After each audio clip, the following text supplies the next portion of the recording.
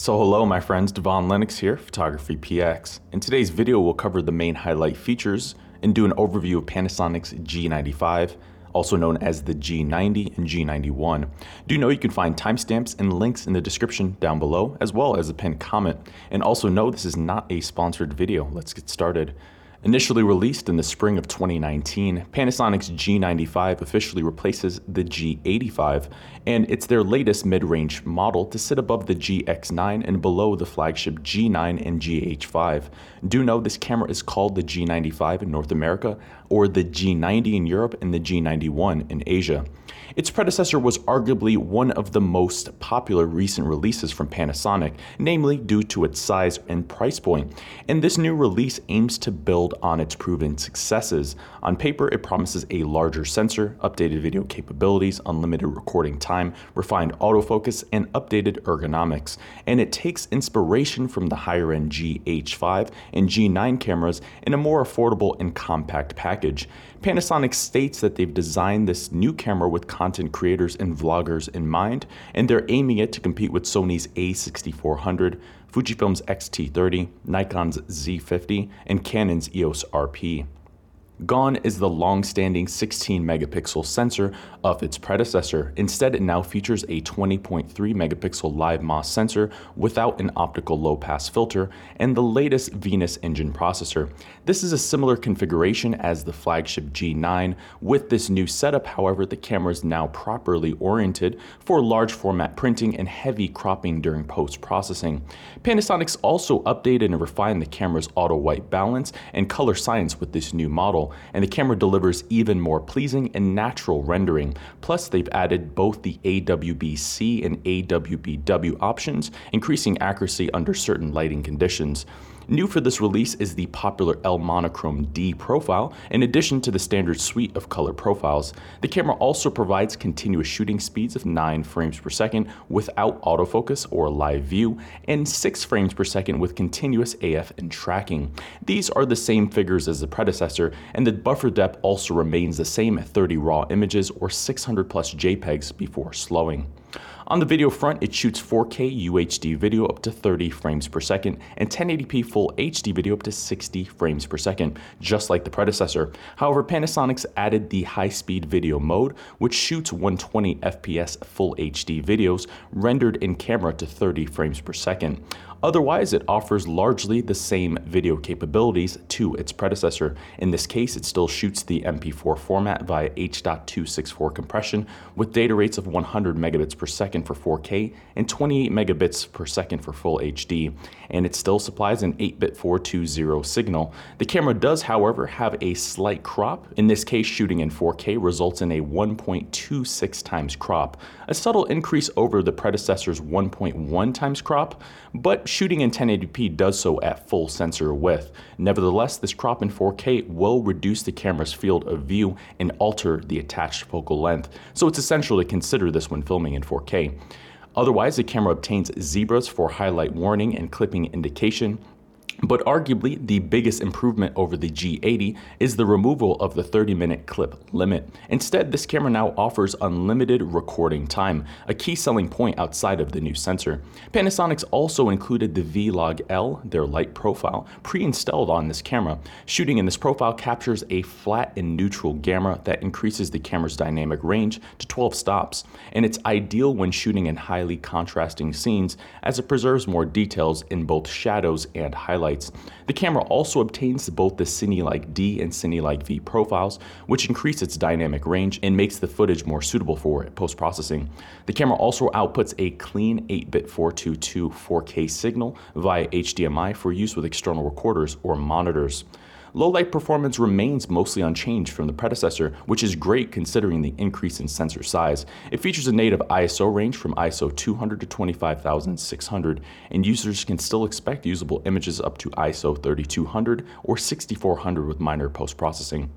For focus, it obtains Panasonic's long-standing 49 area contrast detect AF system with depth from defocus technology. On paper, it's the same system as the predecessor, and it also offers both face and eye detection and AF support down to -4 EV. However, Panasonic's overhauled the DFD technology with this release by improving its color, size, and motion vector detection algorithms. And basically, this translates into better subject tracking performance, particularly when using continuous face and eye detection. Panasonic's DFD is acclaimed for its speed and responsiveness when shooting stills, quickly focusing in as little as 0.07 seconds. But even so, the G80 wasn't great when using continuous AF, and it tended to back focus and lose track of subjects. However, with this release, Panasonic seemed to resolve many of these issues. The camera also obtains several manual focusing aids to help when manually focusing. These include focus peaking, the MF guide, touch MF assist, and focus magnification. For displays, it obtains the same OLED live viewfinder with a resolution of 2.36 million dots, 0.74 times magnification, and 60 Hz refresh rate as the predecessor. It also features a 3-inch vari-angle TFT touchscreen LCD, now with a resolution of 1.24 million dots. This is a 16% improvement in resolution over the predecessor's 1.04 million dot display. But otherwise, the displays are mostly unchanged, and its free angle articulation remains quite versatile, particularly for hybrid shooters. Physically, the camera obtains several design refinements from the flagship G9, but in a smaller and lighter body. In this case, it now weighs 484 grams body alone, a 6% increase over the predecessor. Nevertheless, it's not a substantial enough change to notice this difference in hand, and the camera remains exceptionally lightweight for the class, and it still provides DSLR-styled controls and ergonomics, the vast majority of which fall on the right side of the camera, making one-handed operation quite comfortable and seamless. But it does have a slightly deeper grip, which is now more comfortable and well suited for those with large hands. Additionally, the camera uses a full magnesium alloy and die-cast frame, which provides full weather sealing. It also makes the camera exceptionally rugged, tough, and freeze-proof, and this construction ultimately becomes a key selling feature over other mid-range cameras at this price point. Otherwise, little has changed over the G80 in this regard. The camera also has 5-axis in-body stabilization, E-stabilization for video, the IS lock feature, a built-in flash, a microphone input, a headphone output. It now supports both charging and continuous power via USB. It has the live composite mode, HDR, built-in panorama, multi-exposures, Panasonic's full suite of 4K modes including burst, pre-burst, and start-stop. It has the 4K live cropping feature, a 2x digital teleconverter, post-focus and focus stacking. It has several bracketing options. It has a built-in intervalometer for time lapses or stop motion animation. It also has sequence composition, a fully silent electronic shutter, and Wi-Fi and Bluetooth low energy connectivity. In the end, Panasonic's G95/G90/G91 proves they're committed to developing the Micro Four Thirds ecosystem, and despite the onslaught of several mirrorless full-frame releases over recent years, it doesn't appear that they've moved on just yet. As a package, the G95 truly builds on the successes of the G85, and it's an excellent addition to the lineup and a capable hybrid camera. It obtains much of the high-end professional level features from both the GH5 and G9 in a smaller, easier to use package. Sure, it's more of an evolution in the lineup, but the steady refinements here have created one of the better current mid-range mirrorless cameras and a strong all-rounder. So there you have it, my friends. There are the highlights in the overview of Panasonic's G95/G90/G91.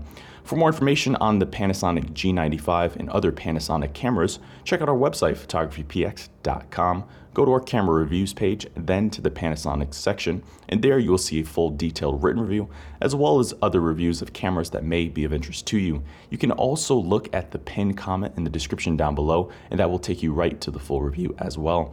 I've been your host, Devon Lennox. We will see you in the next video. Thank you for watching today's video. I hope you found the contents of today's video insightful and it added value to you. If you're new here, please consider subscribing if you haven't done so already. Also, leave us a like and a comment in the description down below. Let us know if we overlooked something or we missed something that we covered in today's video. I've been your host, Devon Lennox.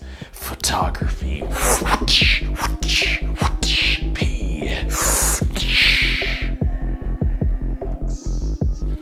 Panasonic.com.